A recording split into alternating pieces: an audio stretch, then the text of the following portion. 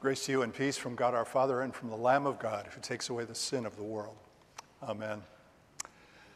Well, allow me to begin today by stating the obvious, that this morning's passage from the Gospel of Mark isn't exactly an upper for the second Sunday of Lent, and instead delivers basically a triple whammy, beginning with Jesus' very first announcement to his followers that he would undergo suffering, that he would be rejected at the hands of the chief priests and the scribes and the elders, otherwise known as the Sanhedrin, or the Supreme Court of ancient Israel.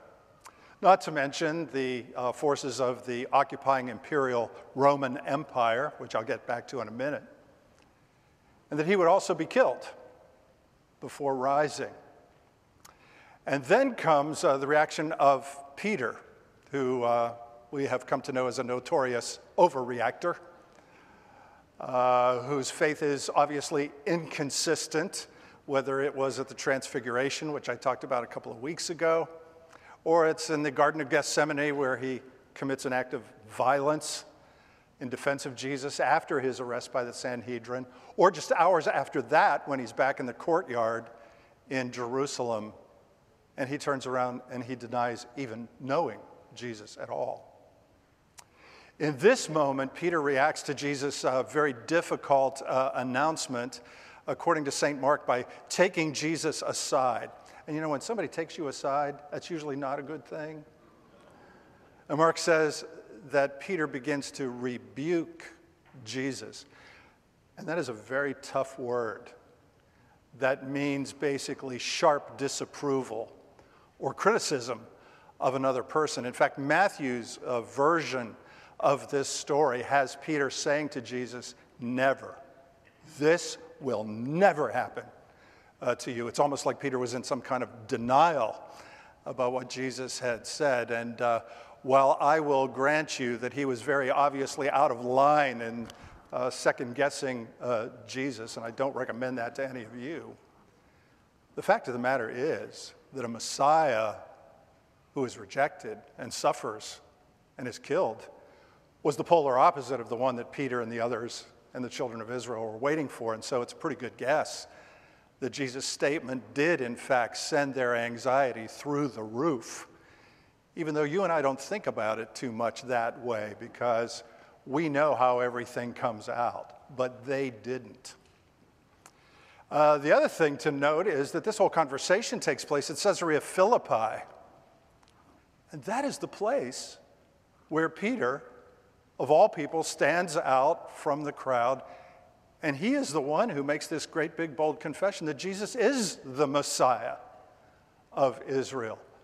So powerfully that Jesus gives him this new name and calls him Petros, or the rock, and says that he would build his church on a foundation of faith like that. They are still there when Peter now changes his tune and he argues with Jesus. He disagrees with Jesus. He tells Jesus that he is wrong, which leads Jesus to call him by yet another name, saying to him, "Get behind me, Satan." It's almost like when somebody in my life that I'm close to commits a misjudgment, and I say to them, "Great play, Shakespeare."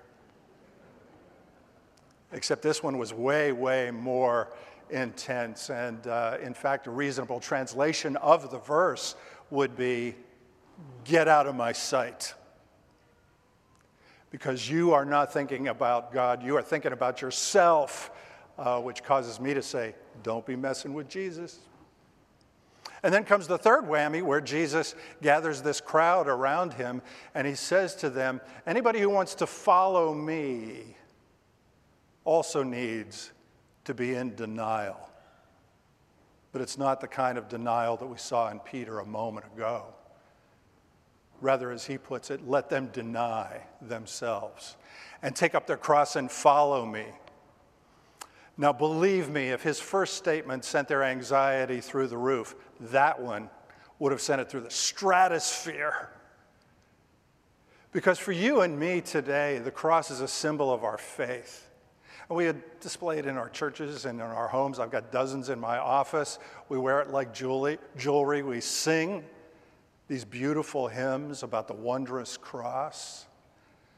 But for those who follow Jesus on the other side of Easter, the mere mention of a cross would have horrified them.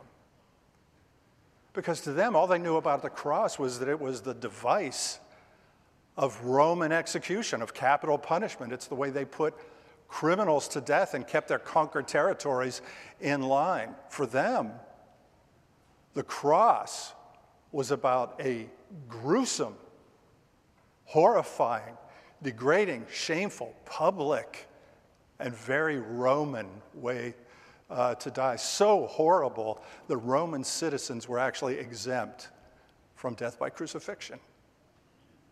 And so for them, the cross was not only about a public, humiliating death.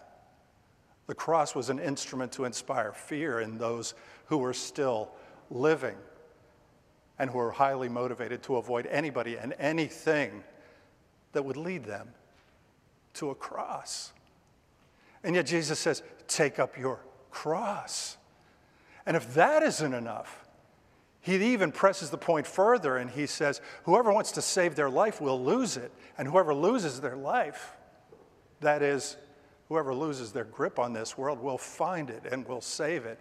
I don't know about you, but this seems like a rather peculiar marketing strategy for a new religion. You know, follow Jesus, sacrifice everything, and it'll get you killed in the end. But that is the message of Mark chapter 8, and it's one that I think a lot of Christians today are also in denial about. Well, maybe you're sitting there thinking to yourself, hey, is there going to be an upper in this sermon anywhere? And the answer is, of course, absolutely. In fact, a number of them, beginning with the fact that you and I get to read this passage today on this side of Easter. And we get to connect the dots and see that Jesus really was a very different kind of Messiah. That he came to proclaim this message of forgiveness and of grace and of love, the message of the kingdom and freedom from having to earn our relationship with God through endless obedience to countless laws and temple sacrifices. And it was that message of the kingdom that did get him in trouble. It did get him rejected by the national and religious leaders of his day. And it did get him killed for the freedom of the people that he came to save. The other thing that happens here is that when Jesus talks about taking up your cross, he corrects a big misunderstanding that a lot of us have about that term today. Because when we talk about somebody who has a cross to bear, we often think of somebody who finds themselves in a circumstance or situation that they did not want, they did not ask for, and they just got to somehow plow through it. And so if somebody gets ill, or there's a trial, or there's a hardship, oh, you know, he's got a cross to bear. Well, maybe, but maybe not. Because taking up your cross isn't something that's forced on you. Taking up your cross is something that, according to Jesus in Mark chapter 8, you deliberately do. It's not about whether you have loss or hardship or illness in your life, because everybody's going to have that, you know, in one way or another, sooner or later. It's about what you do with your life, what you do with your pain, your circumstances, even your provision, and whether you stare it in the face and say, I'm going with Jesus on this, and I'm going to use this to glorify Jesus and to follow him. And so denying yourself isn't just about pretending or trying to wish away something that you really didn't want to hear. It's about sacrificing your agenda for God's agenda. Taking up a cross doesn't mean that you're just stuck with your circumstances. It means that you're going to deliberately use them for the glory of God.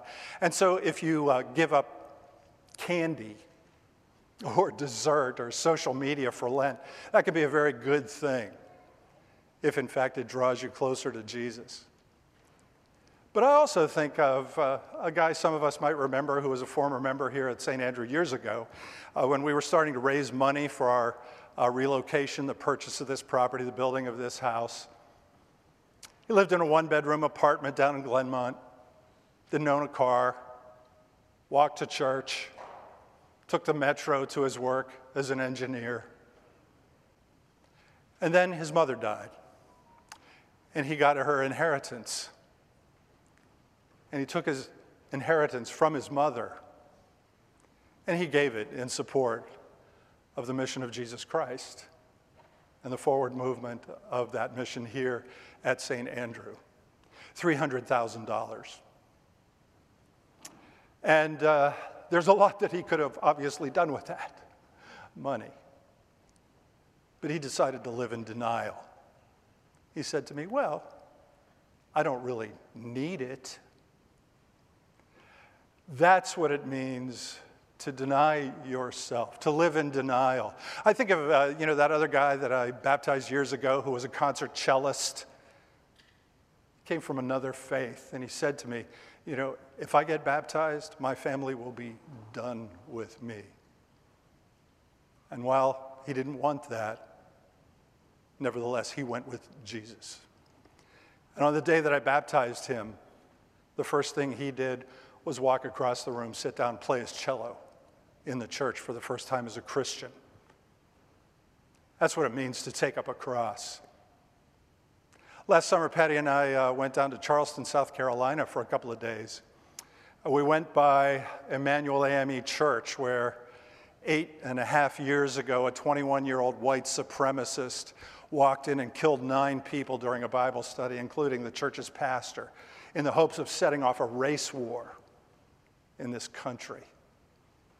At his bail hearing, grief-stricken family members showed up, and they expressed their forgiveness, after which they went back and worked for a church where, in their words, hate will not win.